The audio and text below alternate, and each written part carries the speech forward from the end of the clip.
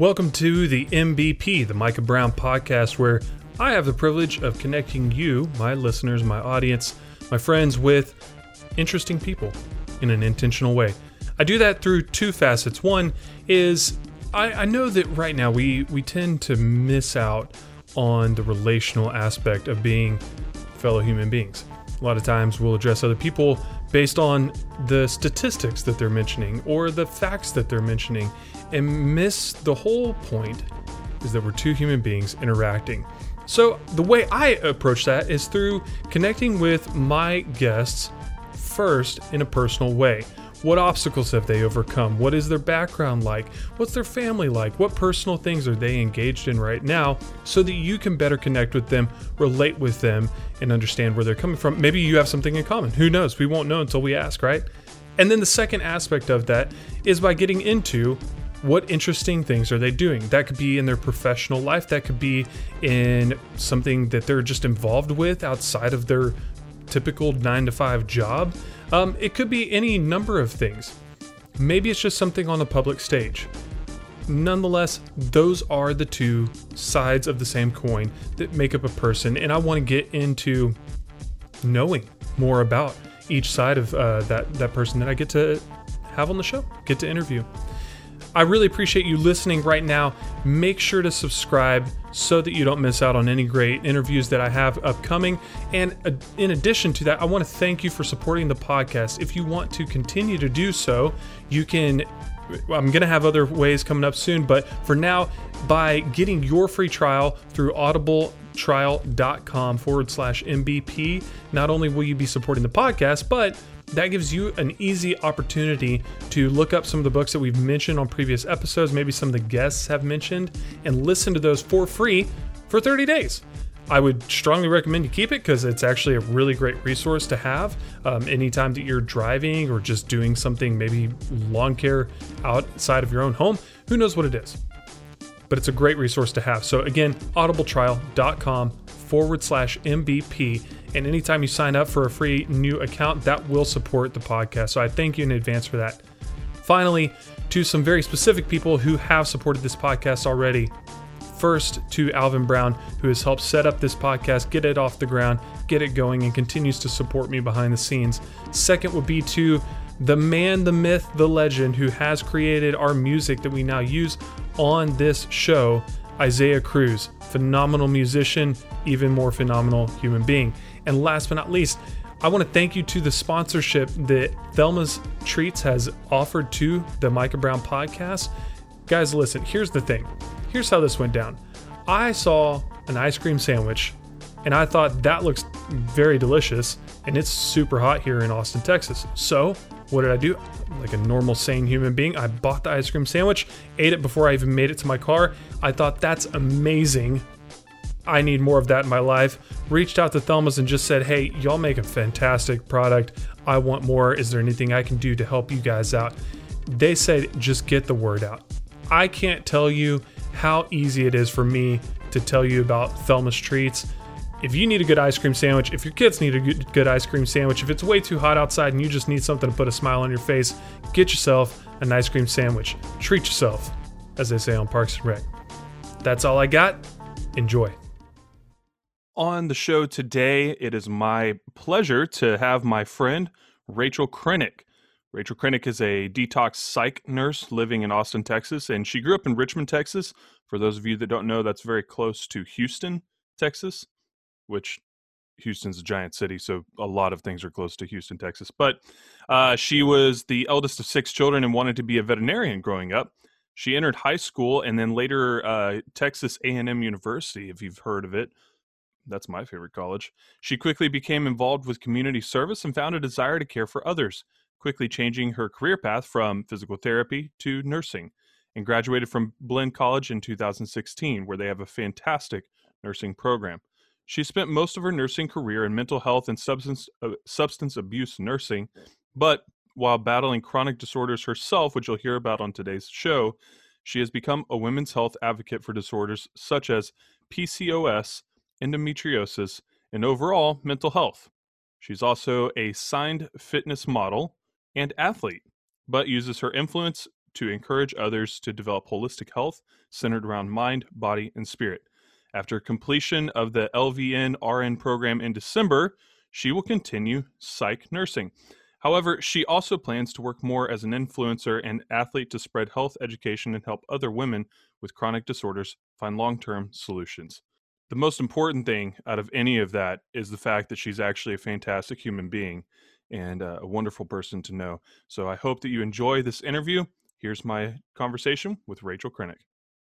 Rachel, thank you so much for being on the Micah Brown podcast today. I know you just got off a shift, so how tired are you and how are you doing?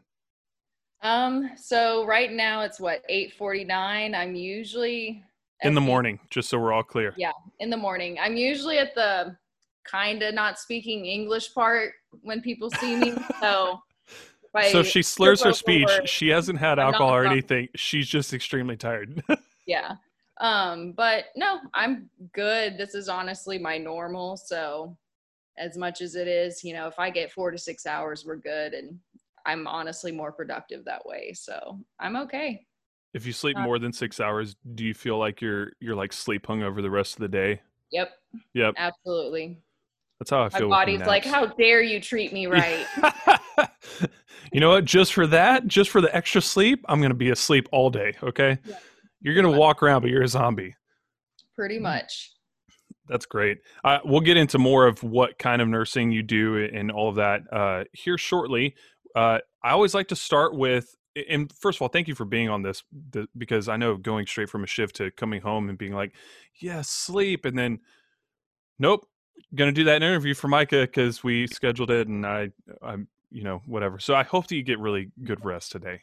I would love to start with just general background, whatever that means for you. You could share growing up, higher education, meeting Michael, jobs, roles, whatever. Maybe even like how you got to where you are as a nurse now.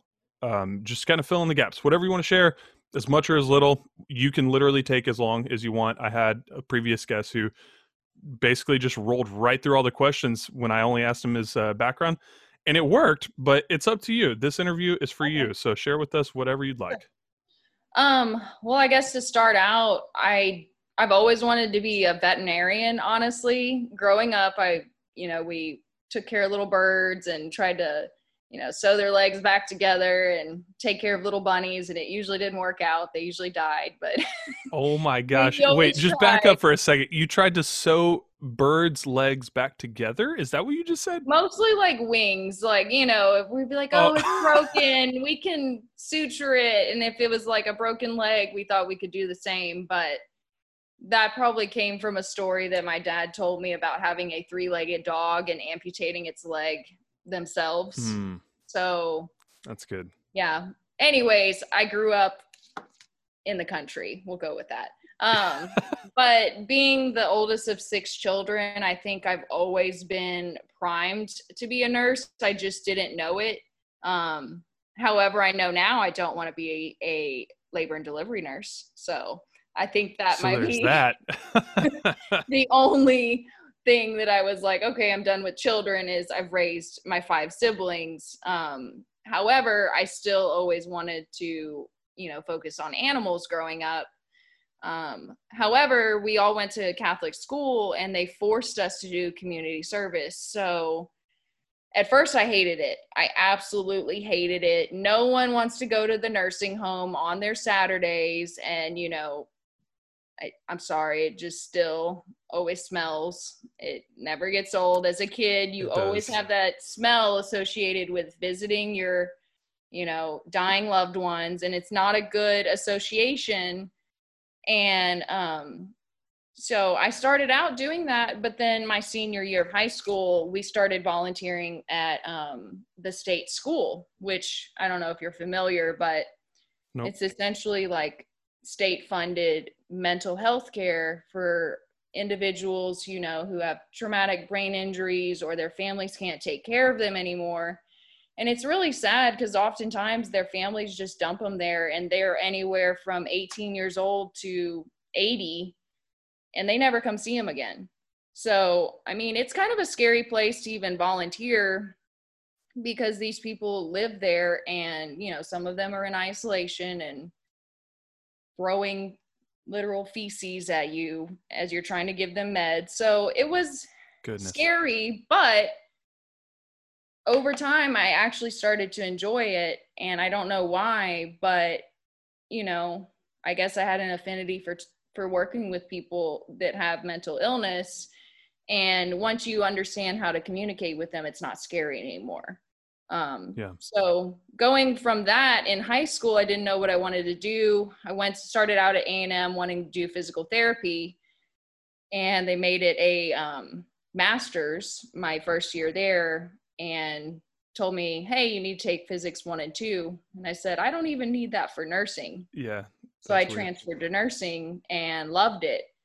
So I graduated at Blinn in Brenham, and shortly got a pediatric nursing job, ironically, in Austin, and moved out here, I think November of, 2016?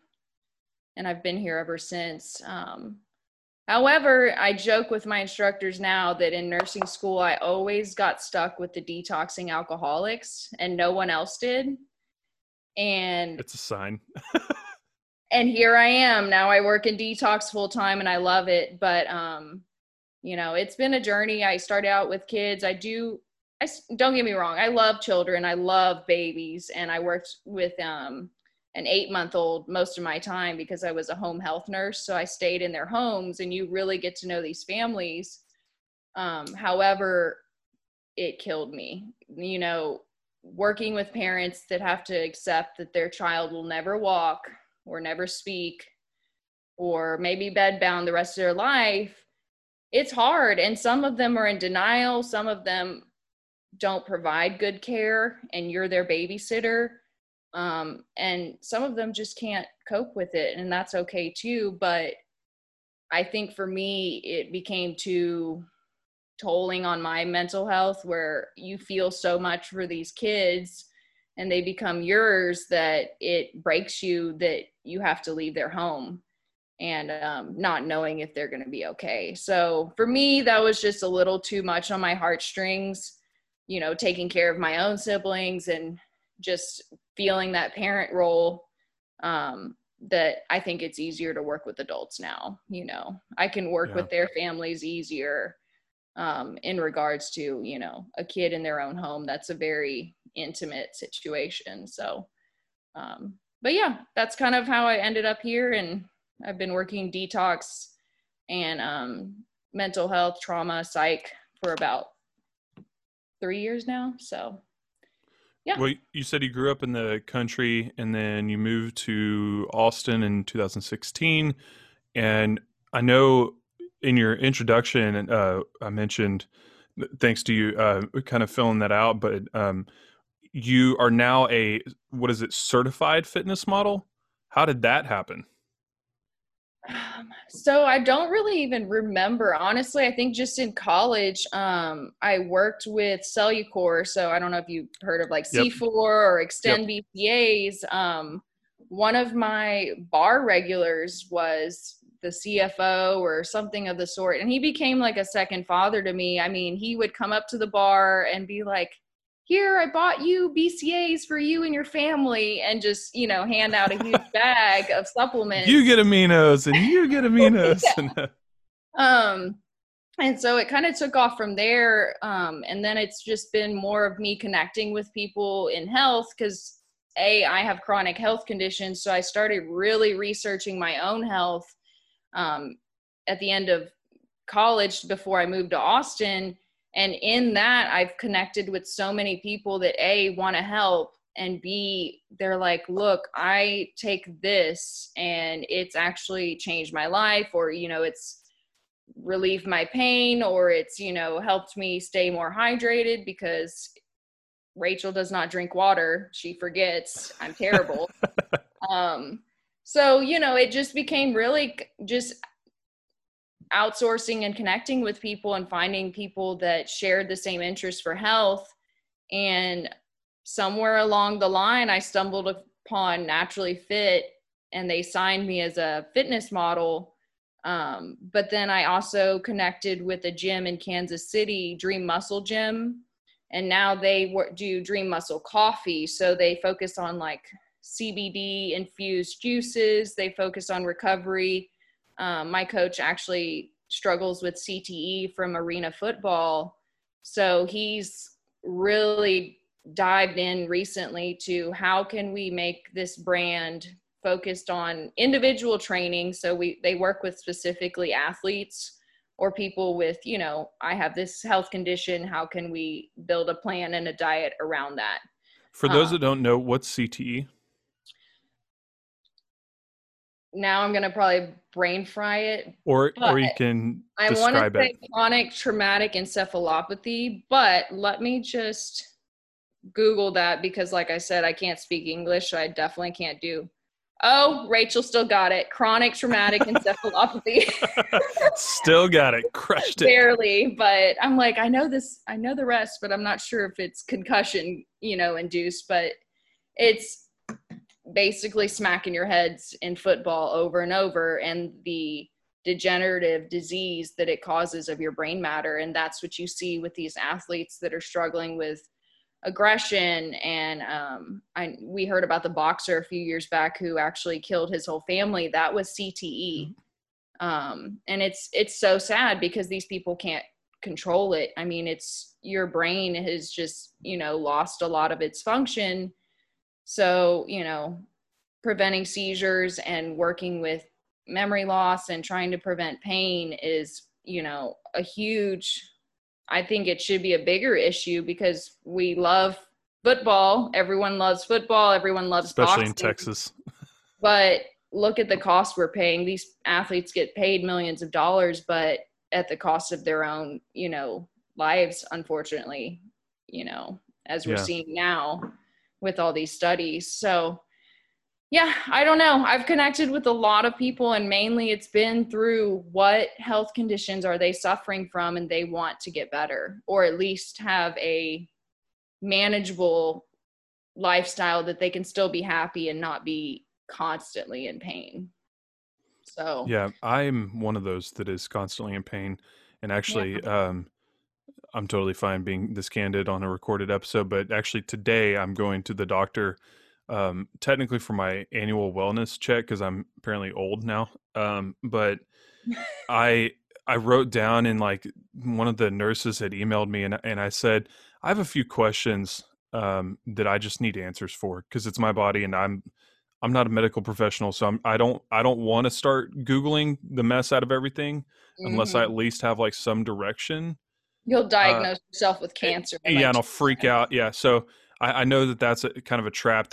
That's different than saying, okay, I am diagnosed with X condition. Now let me research like what kind of methods people have used, like you're talking about, different things that they've taken, drank, whatever. And my question was, I'm in constant pain pretty much all the time. Like I have less experiences of being fully relaxed like and not feeling pain. Like I literally would feel like I've taken a drug because all of a sudden all my pain is gone. And it's in random places. Like it'll be in my elbows, then in my hand, and then like down my legs. And I'm like, there's no rhyme or reason that I can figure out as to why any of these parts of my body are just aching. And it's been happening for years. And I only told Elizabeth this within this past year. So I wanted to ask the doctor today, what's up with that? And then I'm pretty sure I fractured my heel. So there's that part of it. It's all been happening in our lives. Just add it to the tab, man. As I'm sitting in a not my house Airbnb. I know. But anyway, so I'm very interested to see what the doctor says. And then I may be coming back to you and be like, all right, Rachel, is this anything that you've been experiencing? But I'd love to.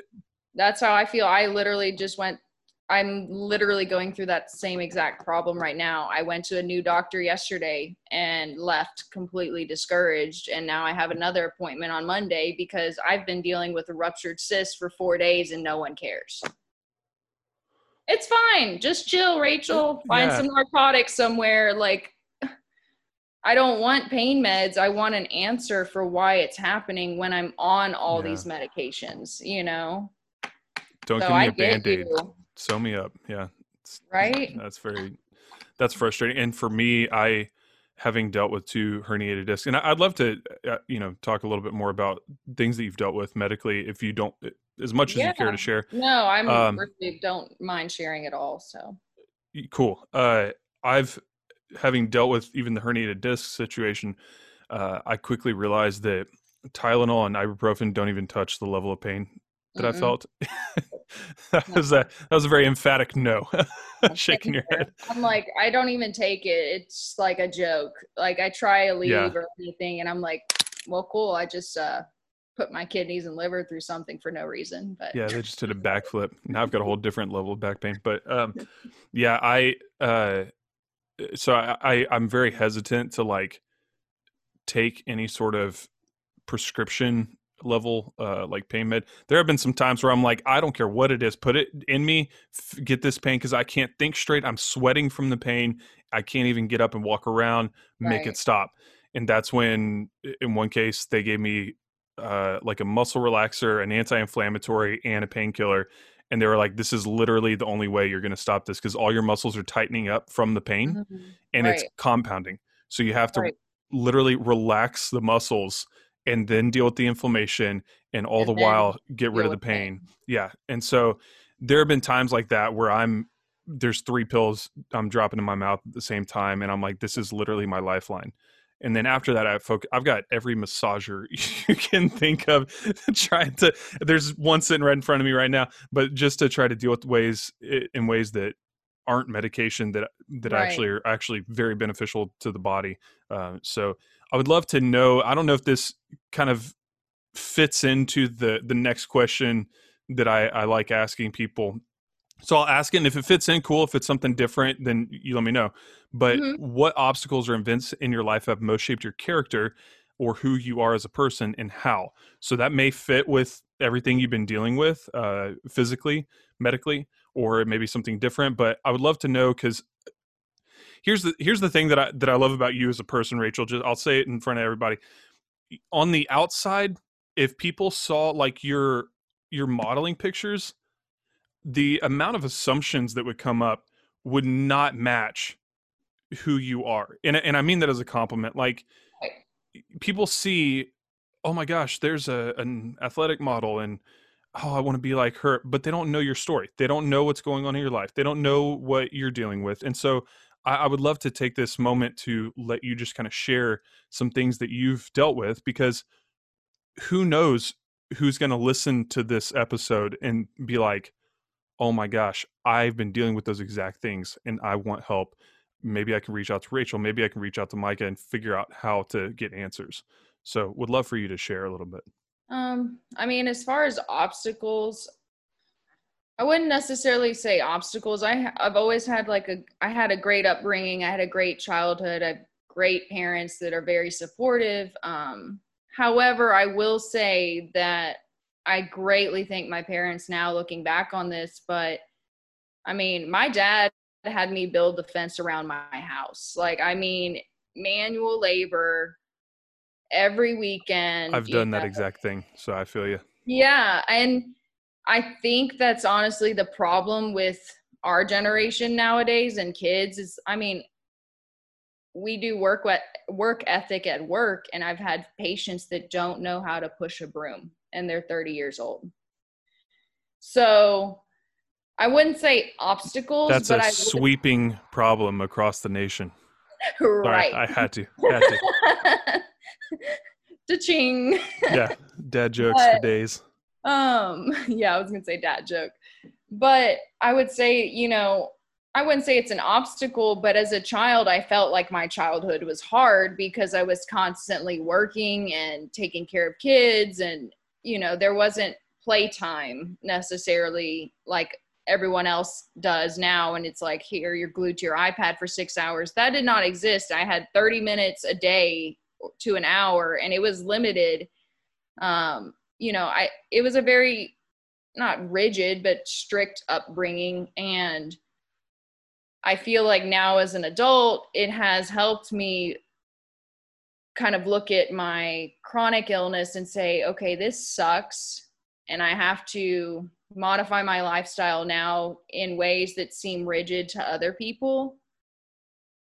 But in order for me to be a nurse and be 12 hours on my feet and not be on narcotics somehow and not be able to be a nurse, I have to find a way that makes it work. And I mean, my coworkers even know this. If I'm putting my head down on my desk for 30 minutes at 3 a.m. when everyone's asleep, my boss is okay with it. And he knows I'm not just trying to take a nap. I'm literally just trying to somehow make it through the end of the shift because I don't take pain meds. And with PCOS or polycystic ovarian syndrome for, I don't want to start throwing out acronyms for non-medical people. I was about to say, But, I don't even know what PCOS is. I think I have an idea, but basically I have all the testosterone of a man and no estrogen of a female. Chill, right? Completely backwards. But because of the testosterone that causes cysts every time you're supposed to ovulate, the follicles that should be, quote, having an egg or, be fertilized, that just flares up like a balloon. So you can imagine it's just, like I literally can pinpoint. It's like I feel a marble in my left side and I know exactly what it is. And you can almost count them because you can have so many. I mean, I used to have 12 on each ovary when it was really bad. Goodness. So with that comes chronic fatigue, and it comes, pain, debilitating anxiety and severe pain and mood swings and all these things that I think should hinder me as a nurse. But to be honest, I'm upfront about what I'm going through, and if a patient's about to see me cry, I'm going to tell them why, and more than likely they're going to build a more trusting relationship with me. And I feel like clients also open up to me a lot more because they see that I'm human too and I have shit to deal with. I've experienced the exact same thing and even talked about that where with middle schoolers, people don't think that adults don't think that I don't know, that you should open up to a middle schooler like a 13-year-old, 14-year-old.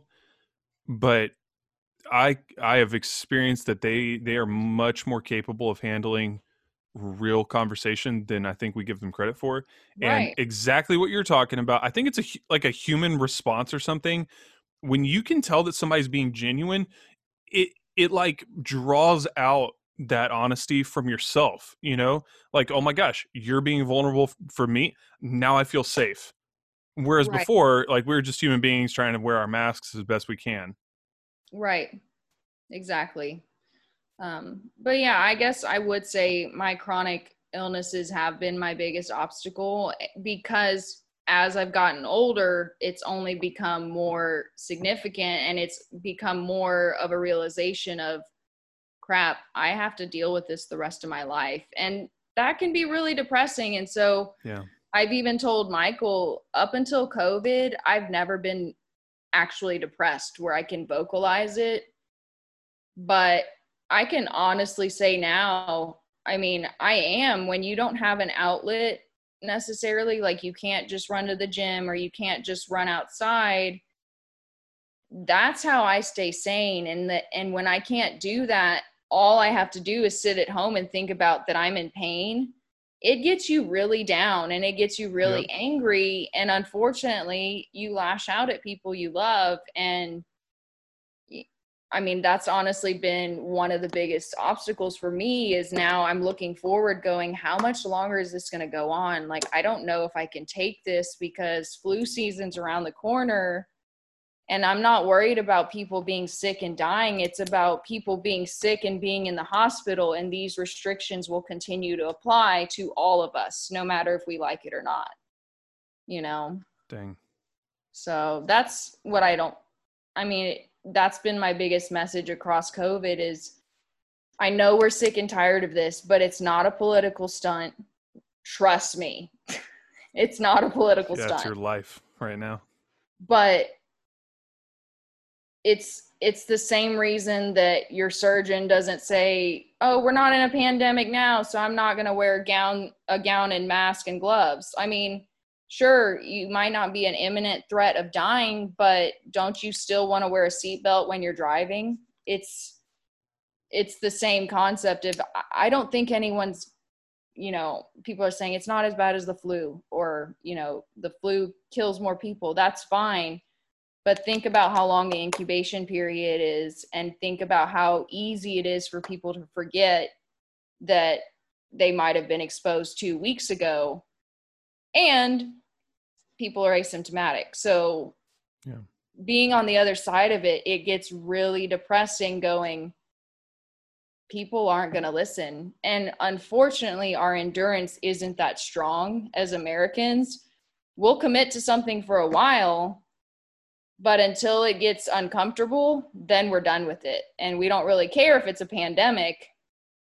I mean, I'm feeling the same way. It's almost like, I don't even care if I get COVID at this point. I just want to go to the beach. And you have to keep reorienting yourself, saying, well, if everyone thought that way, we're going to be stuck in this situation for years, Yeah. So We'll come back to that in a minute, because that's definitely something I wanted to dive into and have kind of a dialogue about. I know I want to get your answer for this. Who inspires you the most, and in what way? Because I feel like it's a very human response. Oh, you wanted me to jokingly say that it is Oh, Florence yes. Nightingale? Yes. And for those that don't know who that is, it was the father of nursing.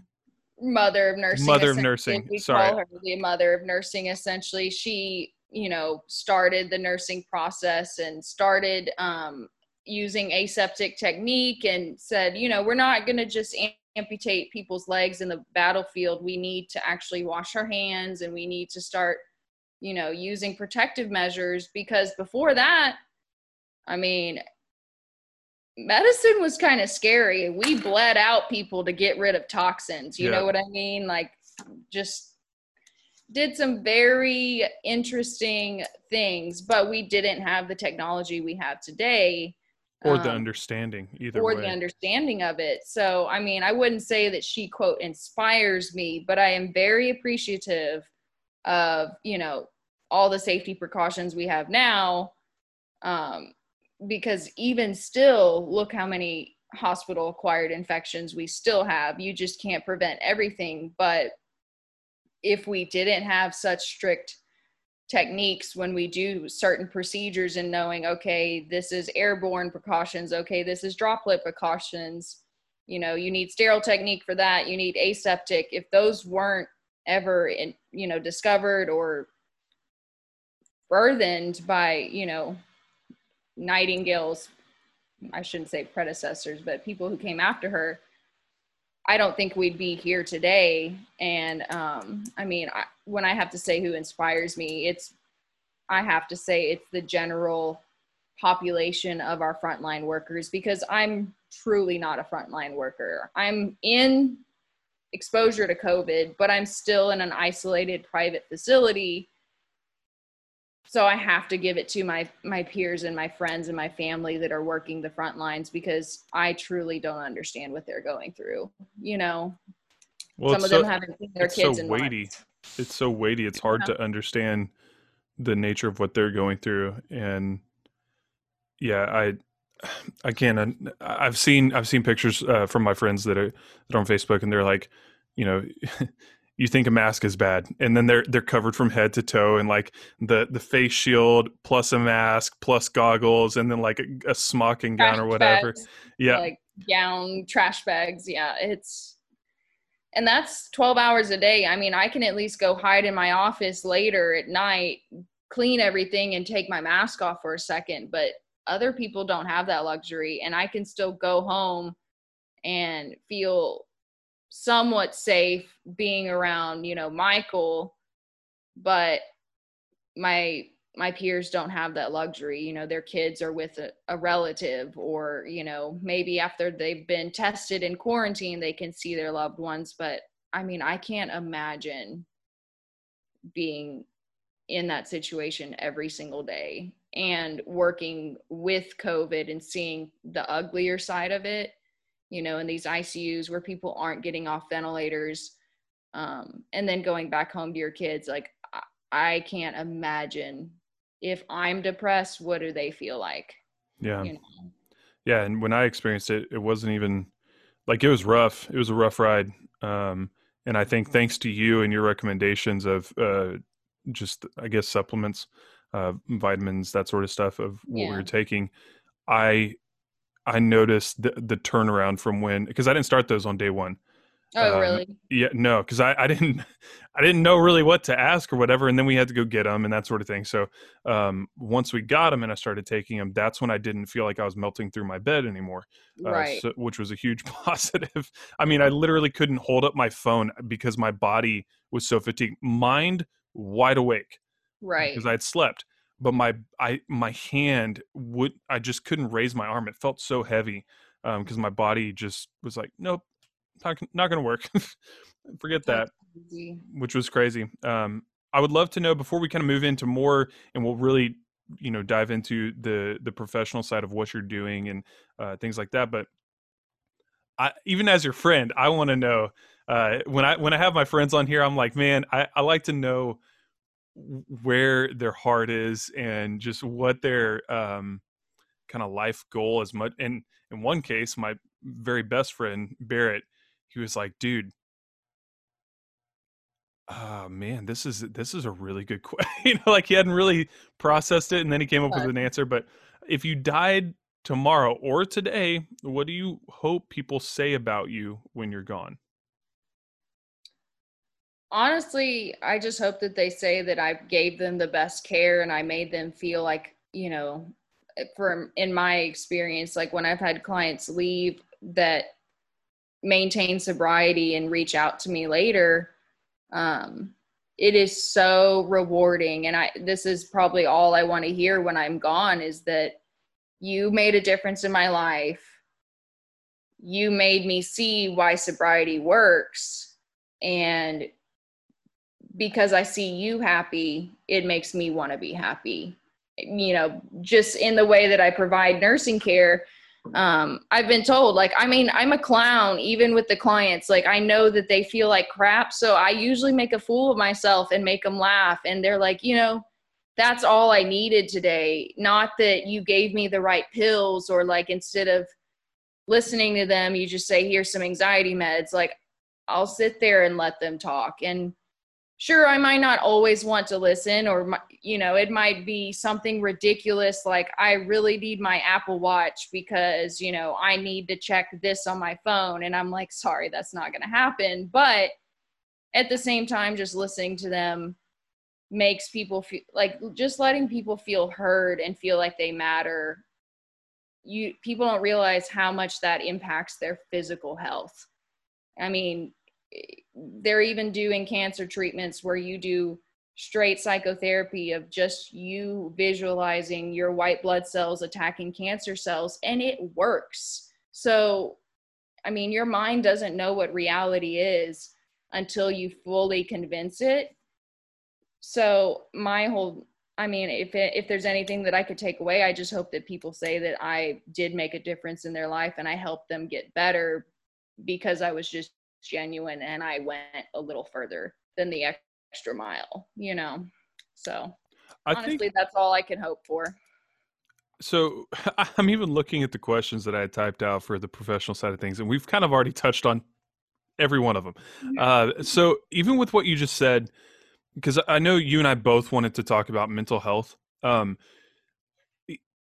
Two things. One, when you were talking about the encephalopathy, it sounds like a dinosaur almost. Encephalopathy, yeah. Yeah. Got it. When when it roamed the earth. No. But with that, I feel like one of the reasons we don't we don't as like a society, we don't want to acknowledge it, or we don't want to deal with it, or we don't address it, whatever, is because we can't see it. And Mm-hmm. we see the symptoms and we're like, oh, that's just a mood swing. Right. And in the same way, what you just talked about with your patients, your clients, like trying to detox and everything, in I would like to believe, being a non-medical professional, I would like to believe that you, as he said, acting a fool of yourself and just being a clown and making them laugh, I think that actually has a greater impact on them than like medication that you could be giving Yeah. them. Of course, there's caveats to that, right? It's like, Right. no, it's kind of like me with the pain meds. There are some situations where literally that is the only thing that's going to Right. solve what I'm dealing with. And I get Exactly. that. But even with everything that I've been dealing with, I told Barrett, the same guy I just talked about, I told him, dude, if my sense of humor was taken from me, I would just resign my soul immediately. Like, Mm-hmm. it's not worth it anymore. Um, because everything that you discussed and what I've experienced is that our mind, not in a physical brain sense, but the internal feelings, processes of a situation, how we view things, our perspective, that is a very, very powerful place inside of us. That place is kind of a loose term, but it's a powerful thing inside of us that I feel like, because we can't see it, we don't really talk about it very often. And mental health is becoming more prominent. I feel like it's a Mm-hmm. very slow thing.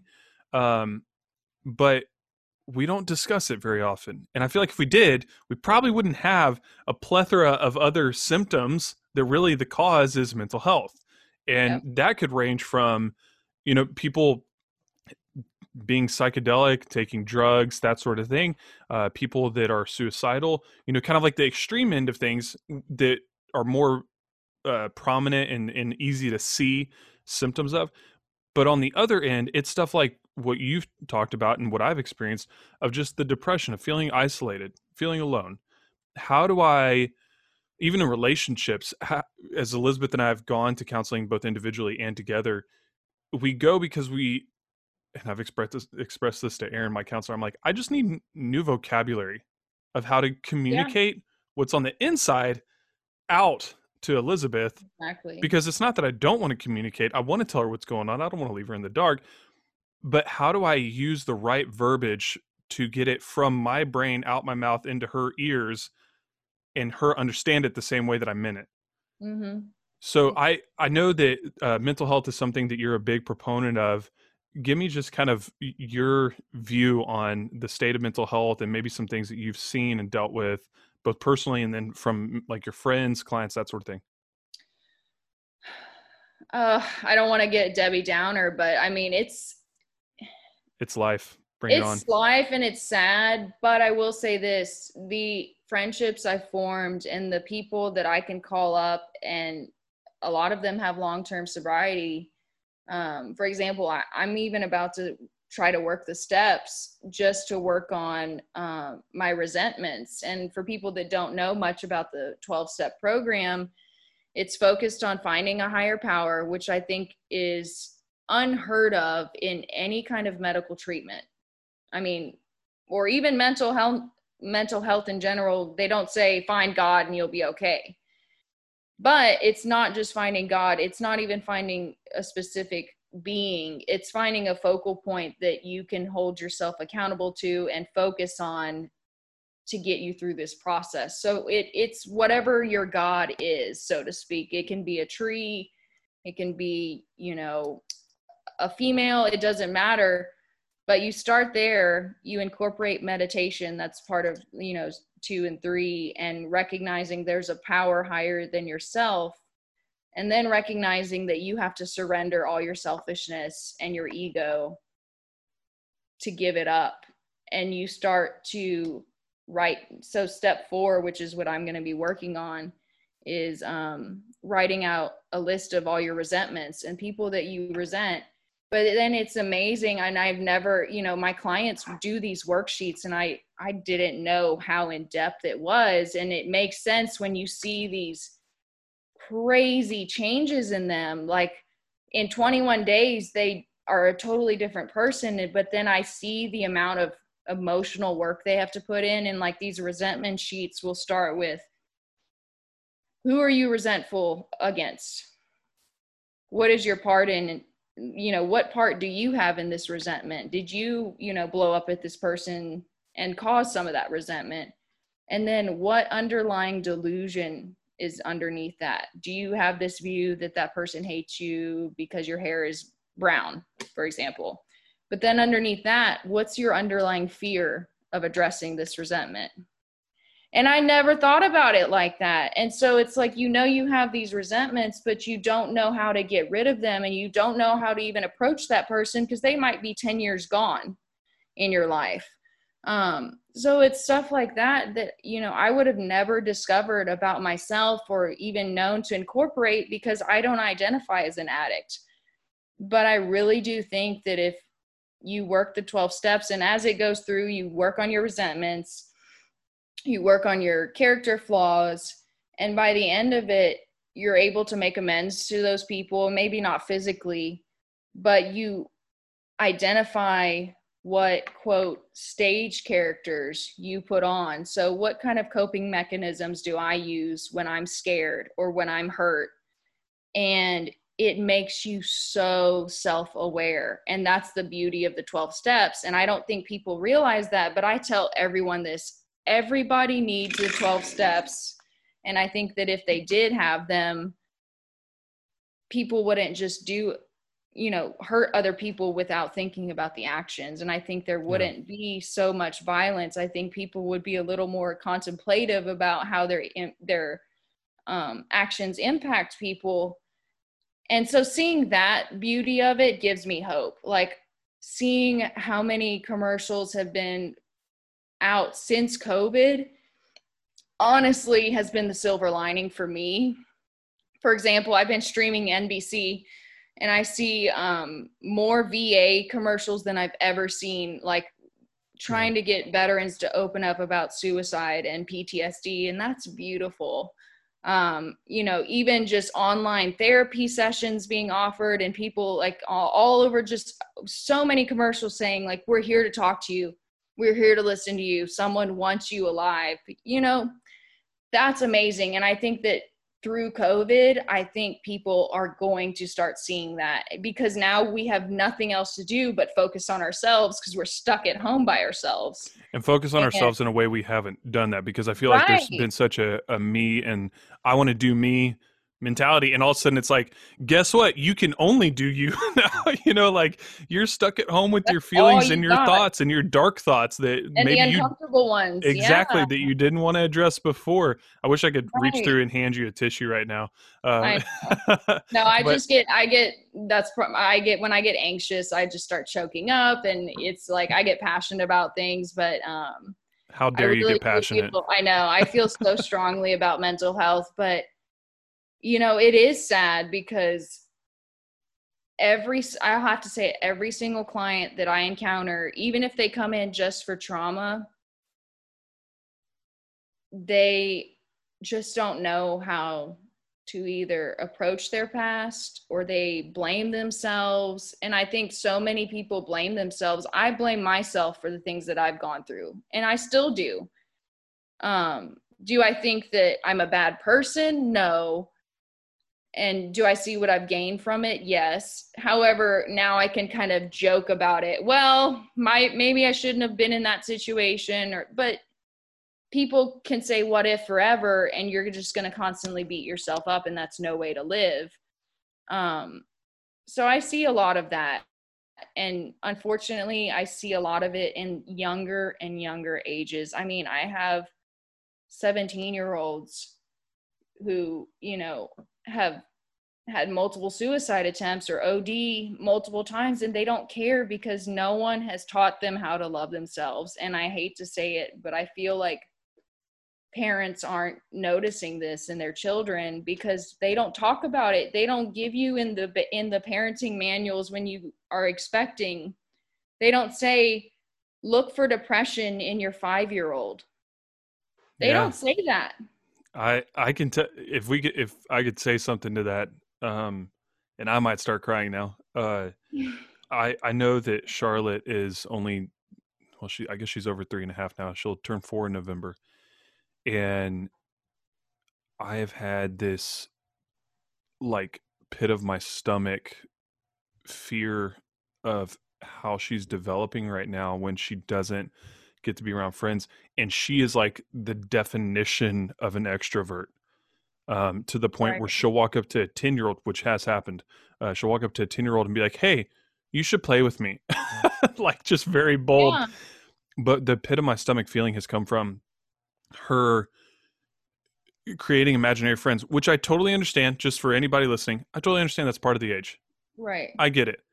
But sometimes it's to such detail, and she gets us into it. She tells Elizabeth and me, like, can you please tell Molly, which is a Bubble Guppy, it's a TV show.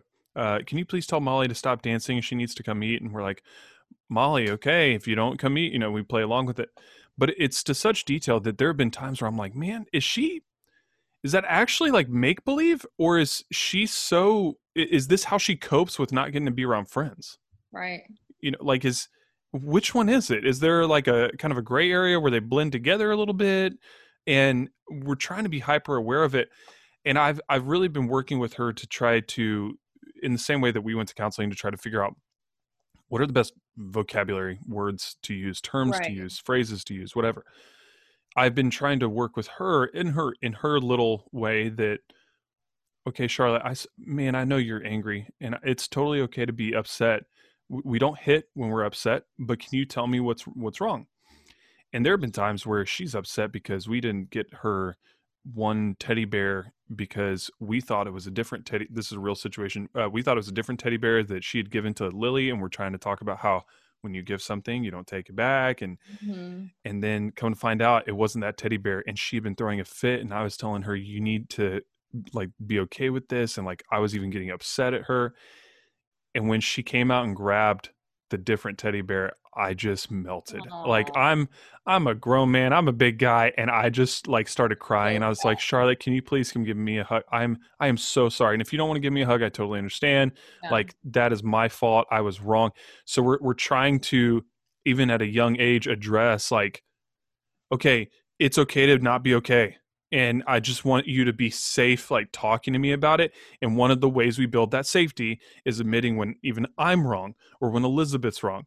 And we say like, hey, we are not correct 100% of the time, even with our 3-year-old. Right. And she sees that. And so she's okay and comfortable with saying like, Daddy, no, that's not what I meant. Or Daddy, no, I'm sorry. No, I wanted you to go over here. And we have to have some patience because it's not indecision. It's that her brain is not communicating with her mouth what she actually wanted to say. And so we're really trying to instill that even in our kid, because we've seen, like you're talking about, to come full circle here, we've seen what that turns into when they're teenagers, when they're young adults, when they go off to college, and all of a sudden they have a blank slate and can do whatever they want. And they don't have that guidance even from an internal dialogue perspective that I feel like I have with my mom constantly in my brain. Like, Mom, no, I know it's a dumb decision, but I kind of want to do it anyway, like that kind of thing. Yeah. But some kids don't have that. Right. So I realize I can't control everybody's situation. I can't impact everybody's situation, but my daughter is my responsibility. Right. So I try to do that with her. Yeah. No, I mean, it's if that's anything I could pound into parents' heads, like even, talking to my teacher friends that teach public school, and I know you dealt with this, like,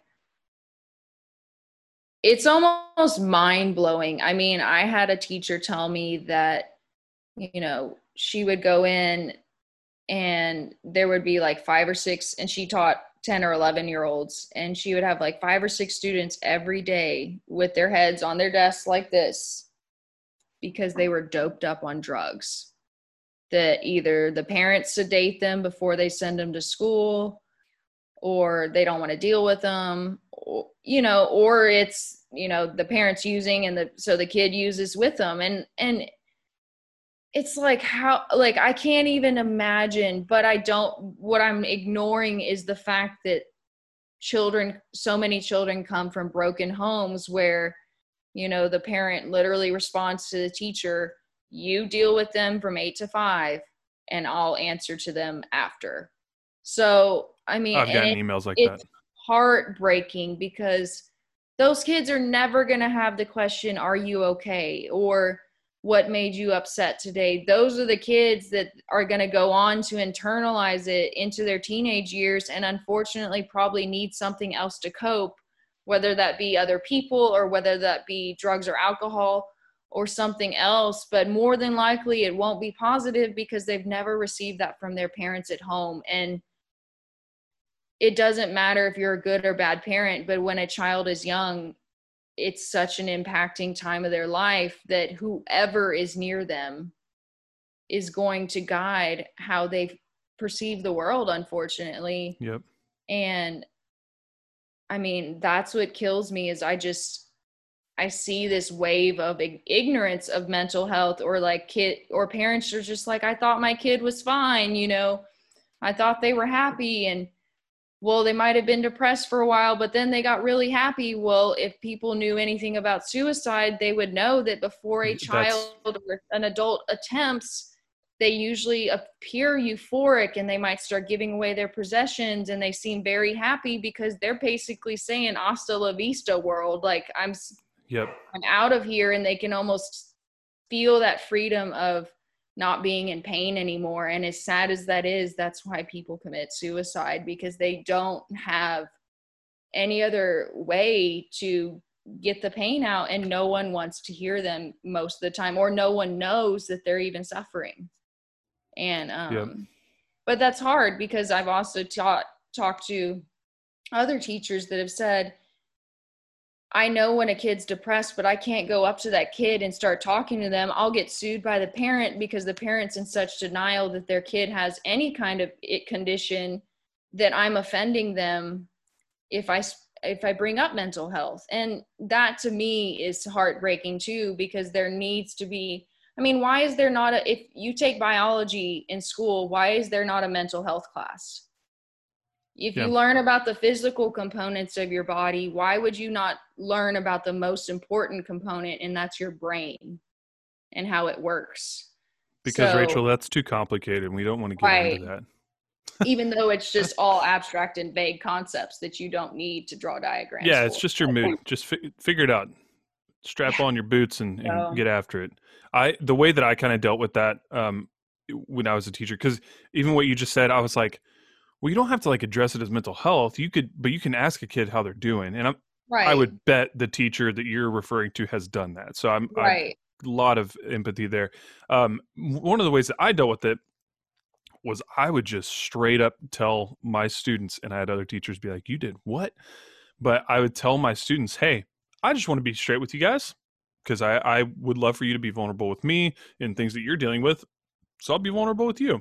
And again, and I've said this on previous episodes to y'all that listen regularly, you'll know that I have said this, but there's a different level of like candidness that I have in my life compared to other people. I share a lot, and I do that because of my experiences, and I do that because a lot of people bottle up what they go through, and they don't talk to other people until they hear that someone else is going through the same thing.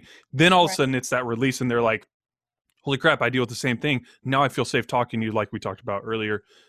When you're, telling somebody what you're going through, they open up. So there's still a layer though that I don't share with many people, and that's my close circle of friends. And then there's even a layer underneath that I only share with Elizabeth. But in this case, I felt comfortable telling my students, hey, I deal with depression. And what you see as a very positive, fun-loving, like to make jokes all the time teacher, that doesn't mean that I'm perfectly okay. Right. In the same way, just because you're happy and smiling and you're talking about your friends that did whatever and you made a funny video and you wanted to show me and whatever, that doesn't mean that I assume you're okay. Right. So just know that you don't have to tell me what's going on, but you're safe in my room. So if you ever need to just come escape into my room, you're safe. And I'll never forget, I had a girl come to my class who, like, body language wise, looked like she just was a closed, sealed envelope, didn't want to talk about anything, but she would smile on occasion. And so to me, what that communicated, like you talk about how you analyze people all the time and try to read them. Mm-hmm. I'm the same way with kids, especially. I'm like, something's going on, but she's not ready to open up. That's why she doesn't talk. Well, she comes into my room with one of my other students who's a much more extroverted kid. Love her. Her name's Kylie. She's a fantastic person. I won't say her last name, but always smiling kind of person. And she has her arm around this other girl. She walks in And she says, "Mr. Brown, can I just sit in your room?" And I was like, "Yeah, do you want to talk about what's going on, or you just need to sit in silence? Like, I'll turn on some music if you want. Like, just keep the door open, because male teachers, I don't want to even go Right. there. You have to be careful. Even though you feel safe, I just would prefer the door open. That's my only condition." She's like, "Okay, that's fine." So she sits down, and I'm just eating my lunch trying to grade stuff. I just figured she needed space, so I didn't bother like prodding. And she finally says, "Mr. Brown, I know you deal with depression. My brother does too. And he's even, talked to me about how sad he is all the time. And I don't know what to do. And it's killing me." So it wasn't even her that was dealing with Mhm. depression, but depression was affecting her through her Right. brother. And she Right. knew that she felt safe talking to me about it. And Right. so I know that parents aren't always there for them. I mean, this was at a higher end school up in Leander. I know the parents aren't always there for them in the ways in every way that they should be, because we're freaking human and Right. we miss things. But I was glad that I got to play that role in her life and make her just feel safe Mhm. talking about it. And I know that the next time something comes up, she'll hopefully feel a little bit more at ease opening up about it and talking about it. So I hope that's an encouragement to anybody listening, that you're like, "Man, I feel like my friend is dealing with something and I want to ask just because I care, or at least be there for them." I would encourage anybody that's feeling that right now, in a tactful way, risk the relationship for the sake of your friend. Like, Right. if you really feel like they're going to blow up on you, be ready to take that, and know that it's not your fault. But it may end up being the best thing that you've done for your friend, just because you told them that you notice and you care. Right. So I'm sure you felt the same thing, just Yeah. with your friends or even yourself. Yeah, and people don't always want to hear it, and I hate to say this too, you're super open about it, but the male stigma of mental health is probably one of the hardest I've ever seen. I mean, it's just, y'all aren't allowed to be emasculinated, as that's what you're labeled as. If you open up about being sad, it's like, oh, you're not a man of the house, and Yeah. you're being a big baby, like grow up and get over it. Well, I bring up to people all the time, what gender are most mass shooters? Male. And if you can, Newsflash. sorry, Micah, not pointing at Yeah, you, no, but I'm just yeah. saying, I the realize that more I'm on the that short things end of are, things when I'm a white male. Like, I'm already yeah, in a bad position. yeah. So, I mean, but it's like, we joke, like, I even joke about myself, like, we're all females are crazy too, just on different degrees, but everybody is crazy and everyone deals with different, everyone at some point in their life is going to have a quote psychotic moment or a mental A breakdown. breakdown. That's Yeah, that's what I was part going to of say. life. And so this judgment that men are not allowed to have that and aren't allowed to talk about it, or they're seen as weak when they do and they're shunned, I think that's just the like most unfortunate lie that society has told us. And it's so encouraging when I see males open up about it, because in reality, they're more brave than most men. I mean, if you're willing to take a stand when you already know that you're going to be called out for it, I admire those people way more than the ones that are being silent, because unfortunately, when you internalize things over and over and over and for years, I mean, I don't think that people that go out and just shoot up a building really wanted to shoot up a building. I mean, I really And do it think, didn't just start there. Like, it, no, it never just started. Like, they didn't just wake up and go, "Yeah, today's the day. Let's do it." right. There was a And chain reaction somewhere along the way. yeah, and it just makes me feel for those people. Not that, some of them aren't quote terrorists, or some of them aren't on a mission from, whatever organization they're with. There are those people, and that's also another mental illness in itself, because it's all a huge delusion, because who in their right mind wants to take someone else's life? But what comes to mind is, even with media, I get so frustrated because when you have someone that is contemplating doing something like killing another person or going into a school and shooting up a bunch of kids, they didn't just sit there one night and come up with this plan. They have been haunted by their own delusions, and maybe they're even schizophrenic and hear voices, and they don't even know that it's not reality. They might think that they have to do this or they're going to die. And people don't understand that. The second that it's on the news, it's what color is he? What gender is it? And, you know, what church did they come from? What was their motive? And did they play video games? That's right. That's did they another one play that I don't violent get. video games? Yeah. Were they racist against a certain minority group? Yeah, you got to check their Facebook thread. Right. And so they start picking apart these people, and then somewhere in the wayside, like maybe a week after the story airs, it'll say so and so also suffered from PTSD, spent this long in a psych ward, was hospitalized numerous times. Why along the route did someone not notice something? And lots of times we can't do anything. I mean, after someone completes their 72-hour hold and they're not suicidal anymore, then you have to let them go and they might come back. And that's just how our healthcare system works. But what you can still do is try to hopefully educate them, or I mean, if someone had asked that person, why are you so hateful towards other people, or why are you so sad?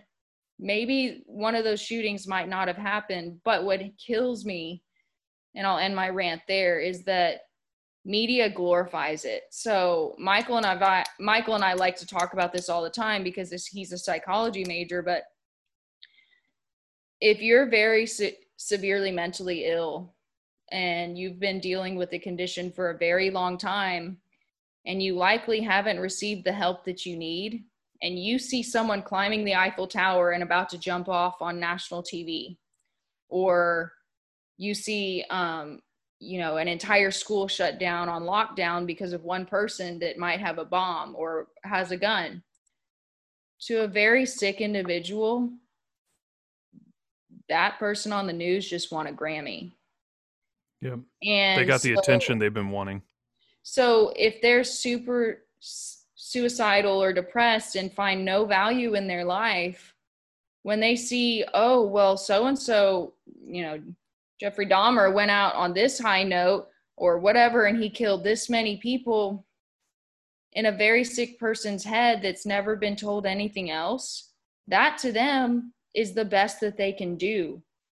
So if their life is not worth living, why not go out on national TV? And the media doesn't, I think they do understand this because it's control by fear and you instigate further violence.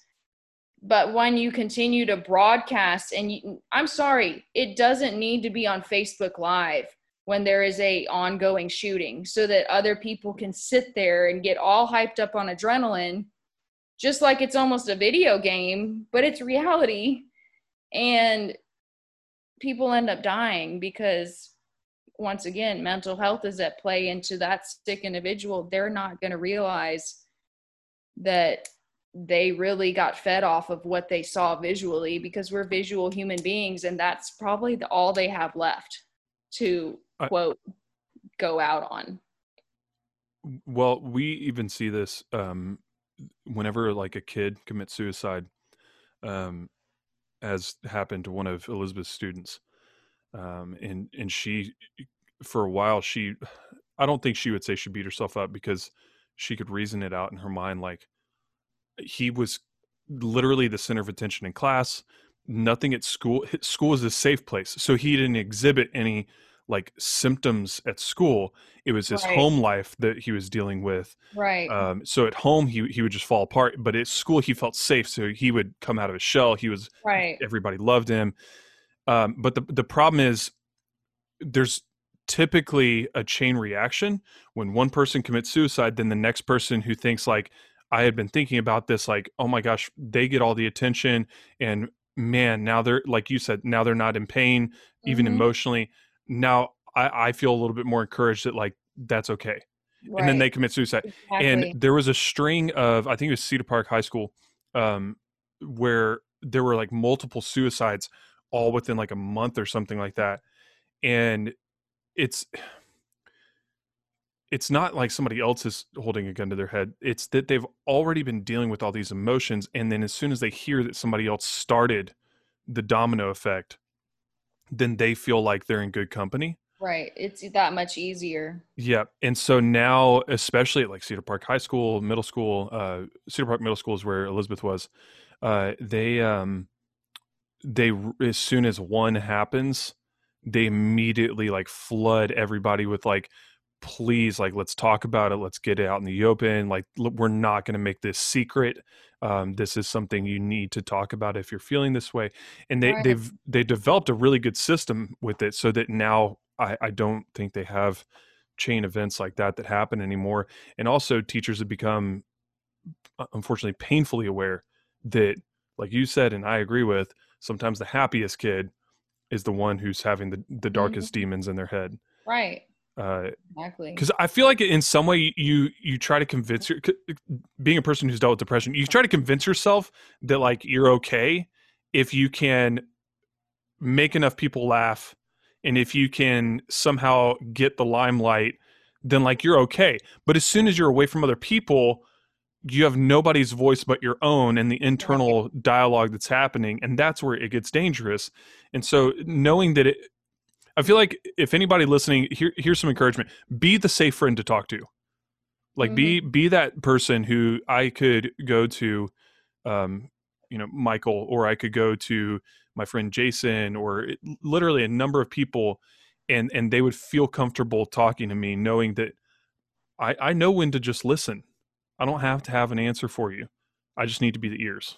And there's a reason you have two ears and one mouth, right? So I can listen and be there. But I really appreciate everything you've been saying, because I feel like this dialogue needs to happen. And I got to say, you've inspired me on two fronts. One, maybe going back to teaching just for the sake of children, and being there for them, being the ears, and then me being able to deal with all the bureaucracy and whatever else needs to happen, and lesson planning that sometimes is fun and other times very stressful, for the sake of kids. Maybe I can find some sort of role where I don't have to do all that, and it can just Well, I be mean, there I for would say students. even starting a because we have this in at my job, we call them sober coaches, but it's for the same, I mean, same title of like a guidance counselor, or That's true. it's a I a know that um, there's things a like that. large So support group. Like, I mean, not like an AA meeting, but even a group where parents get together and say, what behaviors have we seen in our children, or like, like for example, the imaginary friends and stuff like that. Like, what indicators are we seeing in our children that can lead to, you know, future problems? But not only that, maybe, starting an educational group that dives further into child psychology and starts to pick up on, what are these warning signs and what can we do as parents, especially dealing with COVID. I mean, I feel like that's an easy Zoom group away, you're right. when you have this many children that are at home right now, There might already without be a having to do group. necessarily lesson plans. But I'm sure it's already out there. I mean, even my school has started support groups, for everything that's been going on. And I've definitely reached out to a lot more people. And another silver lining of COVID is it's really made everything more clear on who's really important in your life. And Yep. so that's motivated me. And even I've seen with some of my family members, like my cousins and distant family, that I don't always make the time to reach out to. And granted, I'm super busy, but it doesn't take more than a text, and like, you know, I can check in on some of my cousins and be like, how are you doing mentally? Like, how is this affecting you? And people get really taken back when you just come at them like that first question. Yeah. But anyone who knows me knows that that's how I am, and I'm going to be as open, just in turn answering back if they ask me. And it might be a word vomit, and I might be like, well, I'm dying currently, but Yeah. I'm here. But even just the fact of making that contact with people, I feel like has made such a world of difference, because we're all dealing with some kind of depression, whether we want to talk about it or not, especially just being locked down right now. Yeah. But Real quick, I think there's yeah. a spectrum of depression. You don't have to agree, but if you do, let me know. But I feel like there's a not spectrum. to the state of like yours, you know, where it's inherently always been there. Yeah. But situational depression, I guess. Right. That's what I was going to say. There's Right. depression where it could be like genetic and then like chemically in your brain depression, Right. which is one of the toughest ones to deal with. Yeah. Mine is like it's like a mixture of like situational and chemical. It's in retrospect, I had a doctor say, so you had a form of PTSD, and I'm like, well, crap. Now that you say that, I think that is what happened, Right. where we had a bunch of stressful events, not unlike what's happening in our lives right now, but a lot of stressful Right. events that happen all at once. And the climax was we got in a serious car wreck 7 weeks pregnant while house hunting and while trying to move school districts. And we had just gotten married, and like it all happened at once. And then boom, serious car wreck. We both end up in the hospital.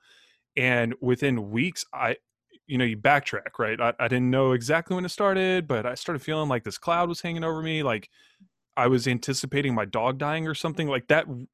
I love my dogs. So you got to know that's like a real deep, like, oh crap, my dog better not die. But Right. you feel like you're just waiting for something terrible to happen.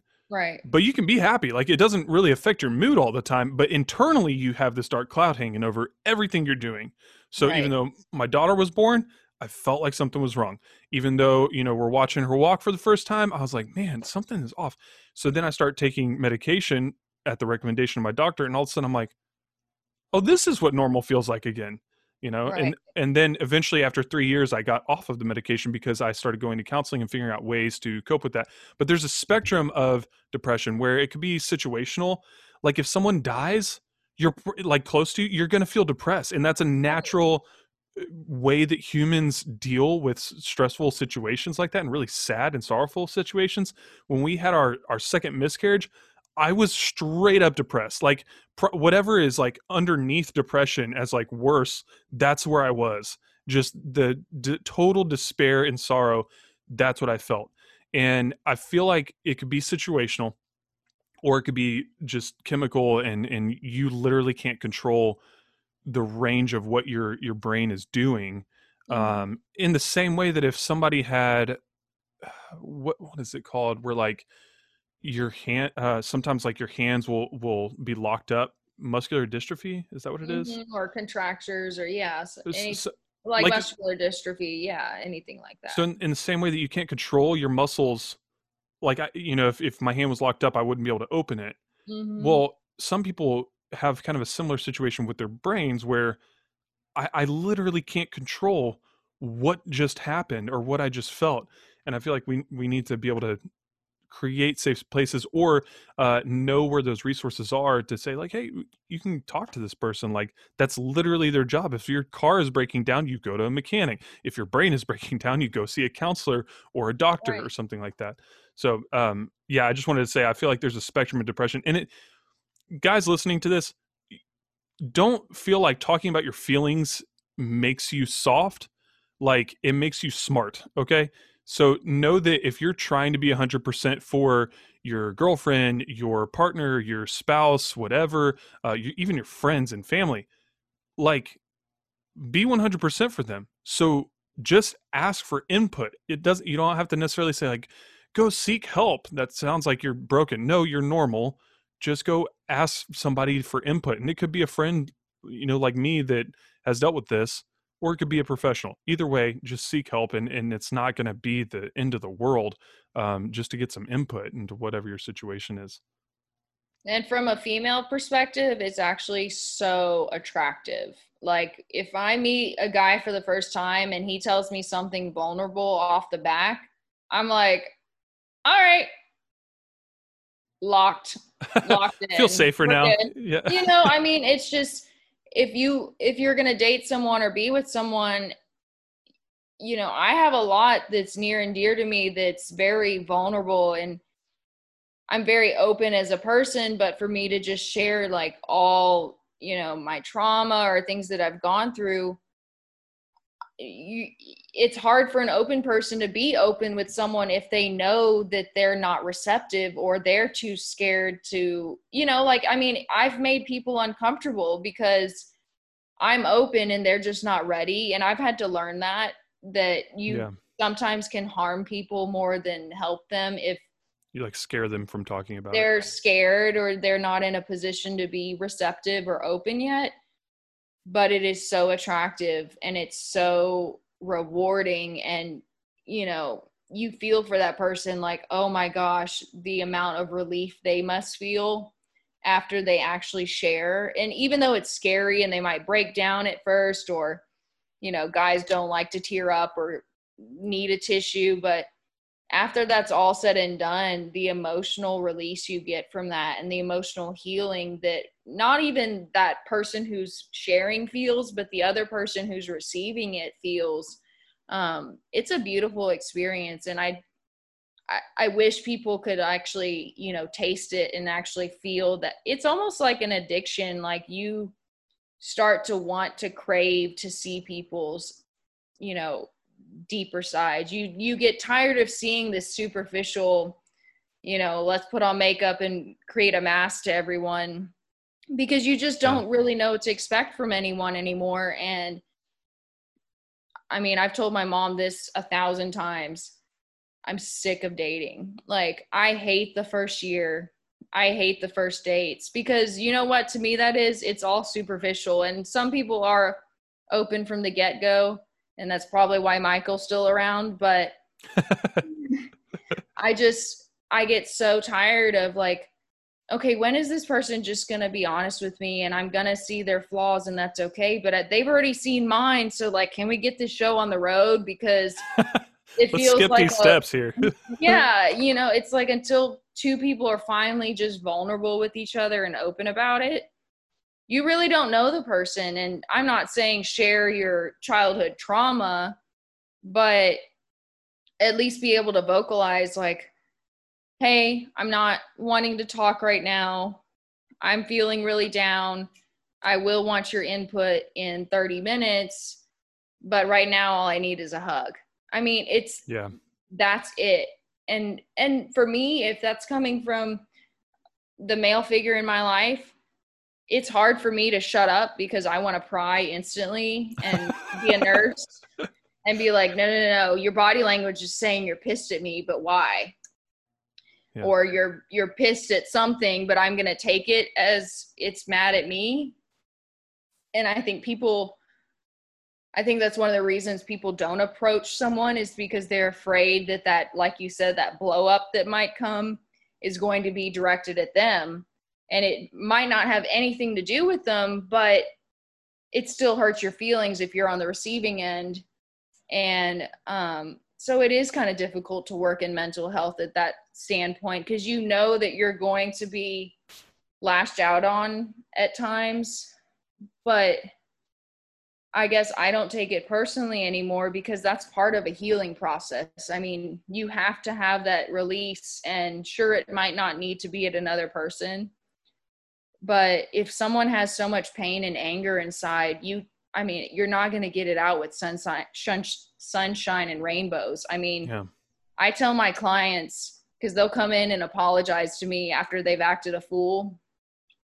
And I'm usually laughing by then at it. I'm like, dude, that was funny. I don't care what you say. Like, you were an ass, but your choice of words were pretty funny, you know? And I'll tell them, if you don't act up at least once, like after you're done detoxing and you're now working, like, you know, they're grilling you and putting you through some counseling and you're really seeing your own character flaws.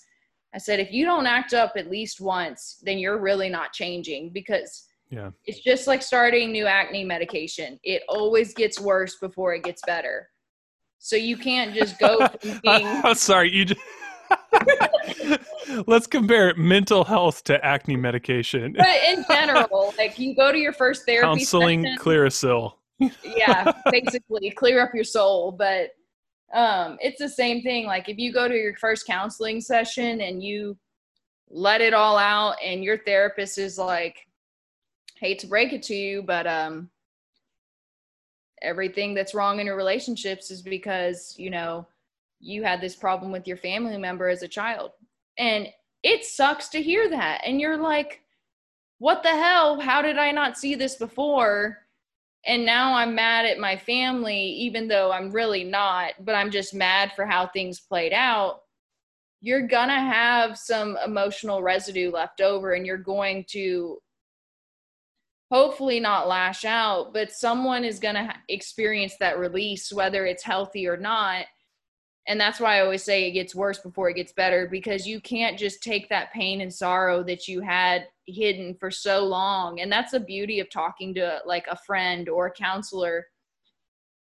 Even my own therapist, she's told me, Rachel, you get all of it. You know everything that I'm telling you. You just need to hear it in the right way so that you can finally process it for yourself. And I never understood that. And I was like, what do you mean? Like, I know all the facts of what I've dealt with. Like, I know the timeline of what I've been through and the hardships in my life. But overall, I've had a good life. So, like, what are you trying to tell me? But when that other person or that outside perspective that you might get from, you know, another husband in a group of dads, that you didn't see it that way. Like you said, like sometimes you have to interpret it as, how does Elizabeth see it? And when you finally find that outside perspective, I think that's what heals me more than anything, is understanding how someone else viewed it. And it's able to let me change my way of thinking so that I can finally find healing. And even though I thought the same thing, it's just a different way of how it was processed. And maybe how I'm going to go about, you know, either making amends or making it a positive goal. It just completely changes your perspective. And that's why I wish people would just talk to each other, you know. What's ironic about all of this is that I've noticed the people who are the biggest proponents of like getting your mental health right are always the people who have tried to get their mental health right. And it's kind of one of those things like, you know, I don't really know an equitable comparison to make, but it's like if you tried apple pie for the first time and all of a sudden you're like, dude, have you ever had apple pie? Like, holy crap, this is amazing. Like, why did no one tell me about this? Right. But somebody may, you know, that hasn't had it be like, yeah, but I mean, like I've heard that like pie is unhealthy for you and like it'll add pounds, and like what about gluten, and it's got too much sugar, and it's like, but dude, just, you want to smile a little bit for like half a second, just try a freaking slice, you know? And I feel like in some ways, much more serious way, but in some ways mental health is the same way. We're like, if you've ever been in counseling, now you're the person that's like, seriously, everyone from like 5 years old up needs to go to counseling. It's the best thing I've ever done. Whatever. Or somebody who maybe has dealt with trauma and gone through a 12-step program, or even talked to a friend who has helped to navigate whatever they're going through. They're now like, oh my God. Okay. So Rachel, I know you're dealing with some stuff, but like, let me just share with you what I've experienced. And like, it's like you're evangelizing mental health, you know, all of a sudden, because you've experienced the light. And I think that is telling in and of itself. If people could recognize like, okay, people who have gone to seek counselors or gone to seek input from other people are now the people who are big fans of it, and they're trying to tell all the rest of us like, seriously, you should try this. Like, it's not, it doesn't hurt you. Yeah, it hurts like right off the bat because you're being forced to pull out what's on the inside, but you feel so much better afterwards. Or it's like if you got, I don't know, a freaking splinter in your hand like a grotesque, piece of fence board or something stuck in your hand. On one hand, you don't want to pull it out because it's going to hurt like crazy, Yeah. and then they got to clean it all out, and then they're going to have to sew you up. But about like a day from now, you're going to feel tremendously better. You don't have to worry Right. about gangrene or whatever, or chopping your hand off, thanks to modern medicine, because you pulled it out and you cleaned it out. Right. It's the same way with mental health. So I'd love to just wrap things up with I would love to hear from you, but speaking not to me, but to people who are listening, what encouragement would you give to them? And it could be somebody in nursing. It could be somebody that's dealing with similar medical issues that you are. It could be somebody with mental health stuff that they're like, man, I've just been struggling here and I want to talk to somebody. What encouragement would you have for those people? I mean, for everyone in general, my words of encouragement going forward has been kind of the same as it's so simple, but just talk to someone, even if it's a random stranger. Like, I mean, I've had people just, say like, hey, thanks for smiling today. Like that really helped me out. Like, and I always say, like, you never know who's watching and you never know what other people went through that day when you run into them. And I've had to like, cause I'm not going to lie. I've sat there and judged people and been like, like this person just looks like such a shitty person. Like, why do they have this, frown on their face? Why can't they say hi when you say hi back? And you used to almost be kind of resentful. Like, well, if I'm being nice to you, why can't you at least treat me like a decent human being? And I used to take it personally, but now I've kind of looked back and realized, they might have just gotten the call that they have cancer, or, their mom is in hospice, or, their partner is leaving them and they've literally worked their butt off taking care of kids for 20 years. And now their partner's divorcing them for no reason. I mean, you never know what people are going through. And so my word of encouragement for anyone is just really reach out to people that you know are struggling. And don't scare them off, but it's as simple as like, when everything started with riots and everything, not to get on like a political stance, but I reached out to some of my friends and I said, I'm never going to understand what you go through on a daily basis. But I just want you to know I'm here for you if you need anything. And it doesn't have to be a political stance. It's just being genuine as far as like, yeah, it's friendship. What is going on in your life. And I don't care what your background is. I don't care who you want to win for president. I don't care about your skin color, but how are you doing? And I think people take that for granted. When you don't talk to people, you tend to forget how significantly it starts to impact you. And I know some people are introverts and some people are extroverts, but even, myself, I consider myself somewhat of an introvert. If I'm, for example, in school and working, I will not pick up social media. I might share something on my story, but as far as responding to my inbox messages and talking back to my friends, I kind of shut down and go into survival mode. And I think a lot of people do that, especially in times like COVID or like really hard times where they don't know where else to reach out. And so I think it's really important for people to try to start noticing these things in your peers and noticing behaviors, or, if they're starting to withdraw, don't make them uncomfortable, but it's just the simple statement of, I don't know you very well. I don't know what you're going through, but if you need anything or need someone to talk to, I'm here for you. And it's that easy. And the number of times I've honestly said that at work, because I do de-escalate clients off of suicidal ideation. And then I have to decide if they're safe to stay with me and I can keep them safe, or do they really need more help than I can give them and they need to go to a higher facility. And the number of times I've like literally sat down with a client and just like said, can I, mainly if it's a female, can I hold your hand? And said, can we make a promise? Do you feel safe with me right now? And if they, usually they'll say yes. And I said, can you trust me? Do you think you can trust me just based on the interaction we've had? Do you think you can trust me to keep you safe? And they'll usually say yes.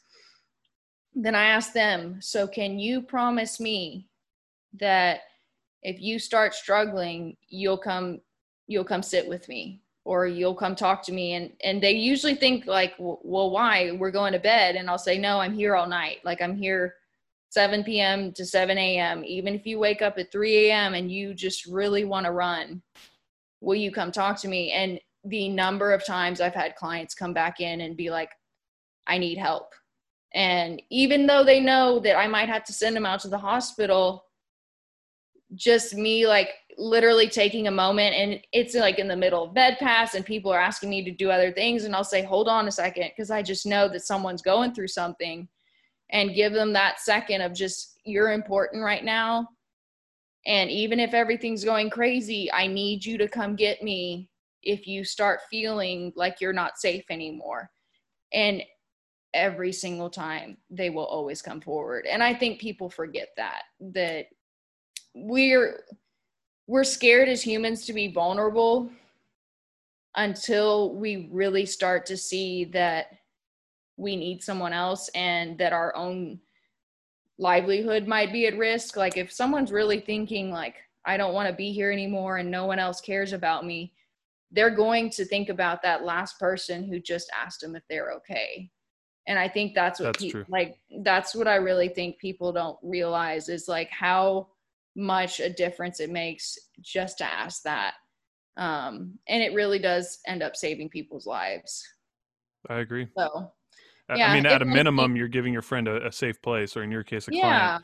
At a maximum, you literally could save their life just because you were just like, hey, I'm genuinely asking, how are you? Right. And just a newsflash for people that may feel inspired right now, like I do, even just to reach out to somebody and be like, hey, I know you're going through stuff. Brace yourself internally for whatever they might say. Right. Because there could be things that you had no idea about. You just knew they were dealing with something, and then all of a sudden they're like, this happened, something violent happened, something really sad and like despairing happened. You may not know what's about to happen, but just kind of steel yourself before they start opening up, because what you don't want to do is be like, oh my God, are you serious? And you know your friends, and maybe that's the response they need. Like, I need somebody to acknowledge how just nuts this is right now. But just be prepared, because they may say things that you weren't ready for. Right. And that's part of it too, is receive whatever they have. And that's my words of encouragement tied into COVID, is that I've seen a lot of selfishness, and people are saying, well, it doesn't affect me and I'm not going to go near my grandma, or, I don't really care if people want to go out and expose themselves. It's their prerogative and their self-will. That's true. But when you're checking in on other people, I mean, are you really thinking about, what if they go home and they have a elderly grandparent at home, or do they have a young child at home that you might have been exposed to? And so that's been a lot of my frustration with COVID, is that not that people aren't taking it seriously, but that people aren't really seeing like the spider web effect that it can have. Yeah. And so I know we want to like check in on our families. And I've even struggled that with myself, where I've had to tell my family, like, I'm sorry, I can't come see y'all for this birthday anymore. Like, I cannot come home at the end of the month, because I can't live with myself if I ended up giving it to someone, someone 50 plus, and then they passed away. And people are like, well, that's dramatic. But at the same time, it's really not, because that's the world you're living in. We're still stuck in this situation. Yeah. I mean, and I hope that we can get out of it faster. But I think more people checking in on each other mentally and saying, how are you doing? If we were doing that more, we wouldn't feel the need to, I need to go to the bar right now and drink my face off because I haven't been able to do it. We're trying to fill ourselves with like material things and like, what can I do to distract myself from me losing my job? And I don't want to think about COVID anymore. So I feel like people are just trying to have fun, and I'm right there with them. Don't get me wrong. But I think we still need to take a step back and not be selfish and, consider people's mental health, or like, even I've talked about people who have chronic health conditions. Can you imagine them being at home? Like someone who has cancer, there is no outside for them. There is no endpoint in sight. It doesn't matter if everyone else is not getting sick. They cannot physically go anywhere until we all get this under control. And so that's my other word of encouragement, is just please consider other people.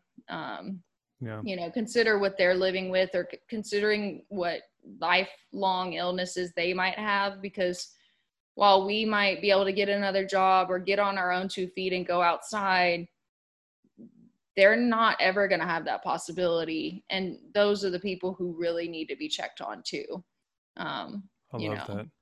So, Rachel, I really appreciate everything you've said. And even for those that are paying attention and listening, there were a lot of questions that I had typed out, and we pretty much detoured from all of them for a very important conversation. And I don't regret any piece of it. I would love to know 2 things. One, do you know of a resource where we could maybe access a 12-step program, even just the worksheets that you were talking about? Because I feel like that wouldn't be the worst idea for people who are trying to like process things on their own.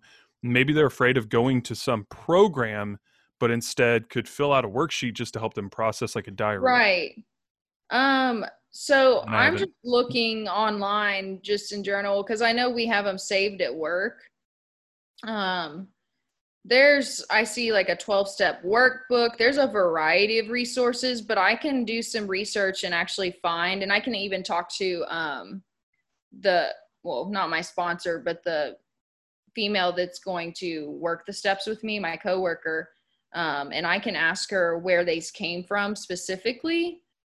But I was just kind of pulling up to see what they have. There's just so many different routes you can kind of go with it.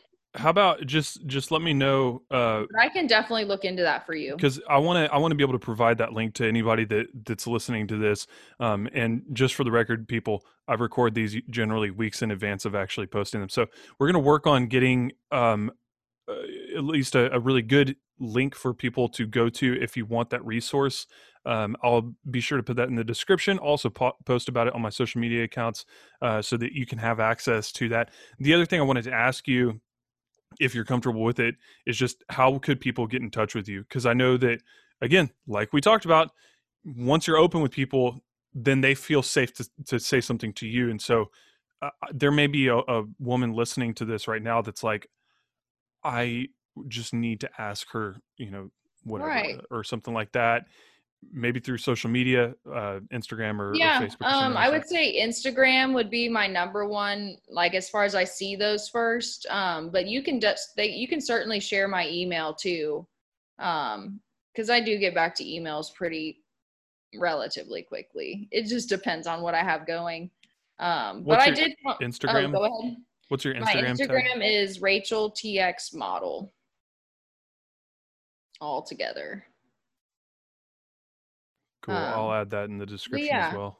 I did just pull up, I don't know if you can kind of see this, probably not, but I just pulled up like one resentment sheet, and it was similar to what I was talking about earlier, but like one column says, I'm resentful at, quote, people, institutions, or principles that made us upset. And then the next column is the cause.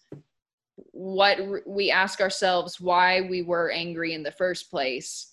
And then the next column, it says which part of self was hurt or threatened. And it has self-esteem, security, ambitions, relationships, pride listed. And so you start to pick apart these portions of yourself that you really didn't identify with. And then it'll go on to say, well, in what part did we have where we were selfish, dishonest, self-seeking, or frightened? And then what part of ours was to blame? what part of this was the other person's and what faults can we see that we can work on, Again, I literally think that every human being should do right? this at some point. This doesn't need to be some taboo or something like, oh, if you're doing this, like, you're really screwed up. No, it's actually just a great process and activity to do for yourself to process things. But Right. yeah, we'll send me that link, and we'll get that as a resource for people. Okay. And I will say there have been 3 different ways that you have inspired me, even just in this conversation. One is just to be more vocal about mental health for men, especially. And now I'm thinking, like, are there any organizations that I can tie with Yeah. to get those resources out? Also, getting involved with mentoring kids, again, that aren't just my own children, but other people, because they may not have parents that want to be very involved. And then there are some specific friends that you've inspired me to reach out to and be like, hey, I know you're dealing with some stuff. Like, don't ignore my texts, don't ignore my calls. Like, let's talk. Because Yeah. one friend in particular has self-admittedly been, as he calls, a hermit crab. Whenever something happens, he tucks away in his shell, and I won't hear from him for days. And he's got a family and everything, and so I want to make sure that he's good to go right now. So Right. I appreciate your inspiration to me, and in this moment, you're the person who inspires me the most. So if somebody asks me that question, there you go, Rachel Krennick. But Rachel, Okay. I appreciate your time. I hope that you get some good sleep before your next shift. Or you're going to class, I guess, right? No, I work tonight. I Oh, had class gross. Okay. Wednesday. I don't even know what day it is. I have class on Mondays and Wednesdays. We're just gonna say that. I Yeah. had clinical on Monday in San Antonio. So Well, yeah. and you in December, you will be what type of nurse again? So I'm an LVN right now, and then I will graduate with my RN. Knock on wood. Hopefully in December. And LVN is A licensed vocational nurse. So And it's an associate's, but it's one step below RN. and then RN is Registered nurse, and then There you you can go. go on to get your BSN and NP and all that fun stuff. So It's like RN is kind of like you're an official, like, fully qualified nurse, and then you yeah, can as get far like as specialties or hospitals go. something. Yeah, and then Okay. you can specialize and add on more and more certifications, and then I Got start it. getting confused with acronyms. I'm like, what? I'm gonna need like a handout for this thing because I can't keep track of what Yeah, everybody's saying. we just joke that every extra symbol is a couple extra bucks, but that's how There it is. Each letter has a dollar value attached to it. Yeah. A like, C well, equals $50 per paycheck. You Yeah, know, you that's could start me at this, but then I have that one and then that letter, so you need to add on this. Yeah, yeah. that's how I usually I go. feel like y'all probably make jokes about like just adding random letters to the end of your name. Oh, like yeah. comma, like AXYZ squared. I don't know what the squared is, but just double my paycheck. She It's did fine. it twice, so it's Yeah, squared. exactly. It took it twice to make it through. She did the same program twice. We don't know why, but she did it. So you got to pay her more. Exactly. Love that. Well, Rachel, again, I appreciate all your time, and I hope that everything keeps going as planned, even with being in quarantine. I know you're doing virtual classes and Yeah. stuff, but it'll pay Yeah. off, literally. We're making it. Yeah. We're Well, thank you making so it. much. Have a wonderful day. You too. Thank you, Micah. Man, that was a fantastic time talking with Rachel. As I said, that was not necessarily the plan as far as content. We had planned a little bit to talk about mental health, but it took over the episode, and I think it was worth it, right? So I think that we definitely need to talk about it more openly so that it feels more normal, that if you go seek input, you're not broken, you're a normal human being who has issues like a normal human being. And then sometimes there are things that you can't control, that, you know, maybe you do have a chemical imbalance that is causing that depression, that it's not situational, it is chemical, and you do need to seek actual help, maybe medication, maybe not. Like I said, I've gotten off the medication. I've found other ways to deal with what I go through, and now I'm a better person for it. But it may be different for you. But either way, what I wanted to discuss, just as this outro, is that reach out to your friends. Like Rachel and I both encouraged you, reach out to your friends, let them know that you care about them, and just make sure that they feel love from you, even if they don't respond in a way that you wanted them to, even if they don't respond in a way that's very receptive right off the bat. Know that you made an impact. Finally, I'll reiterate what she discussed. as far as you can get in touch with her. You can email her at rkrenek92@gmail.com. That's RKRENEK92@gmail.com. Or you can reach out to her on Instagram. That's at Rachel TX Model. That's Rachel TX Model, RACHEL. It's not spelled in any crazy way. And I'll make sure to include in the description the 12-step program for people that want to just, fill out some of those answers and process some things on their own. I think that's a great activity for all of us to try while we're here in quarantine at home. Finally, if you want to continue to support this podcast, I will be getting some new ways for people to be able to do that. But for now, support yourself by going to audibletrial.com/MBP. That will get you your free 30-day trial of Audible. So if there's a book you've been wanting to listen to, you can do that for free for 30 days. Knock it out in 30 days, or maybe get another book within that 30 days and finish that one as well. That will actually directly support the podcast anytime one of you signs up for that. And I know that some of us have been needing a free trial, so there you go. It won't cost you money for 30 days, and it definitely helps out this podcast. Working on some merchandise as we speak. I've got an email in my inbox trying to coordinate getting some merchandise for those of you that want to rep the brand. That'll be an exciting update to post about on social media. And last but not least, I hope that all of you were encouraged by what we talked about today. Maybe some of you are going through things. Maybe some of you have friends that are going through things. Either way, I hope that you were encouraged to know that you're not alone. And I hope that you were encouraged to maybe reach out to those friends. And that was your final little push to say, like, you know what? Okay, today's the day. I'm going to do it. Either way, I really appreciate everyone that's listening. I hope that you all have a fantastic week. Y'all take care.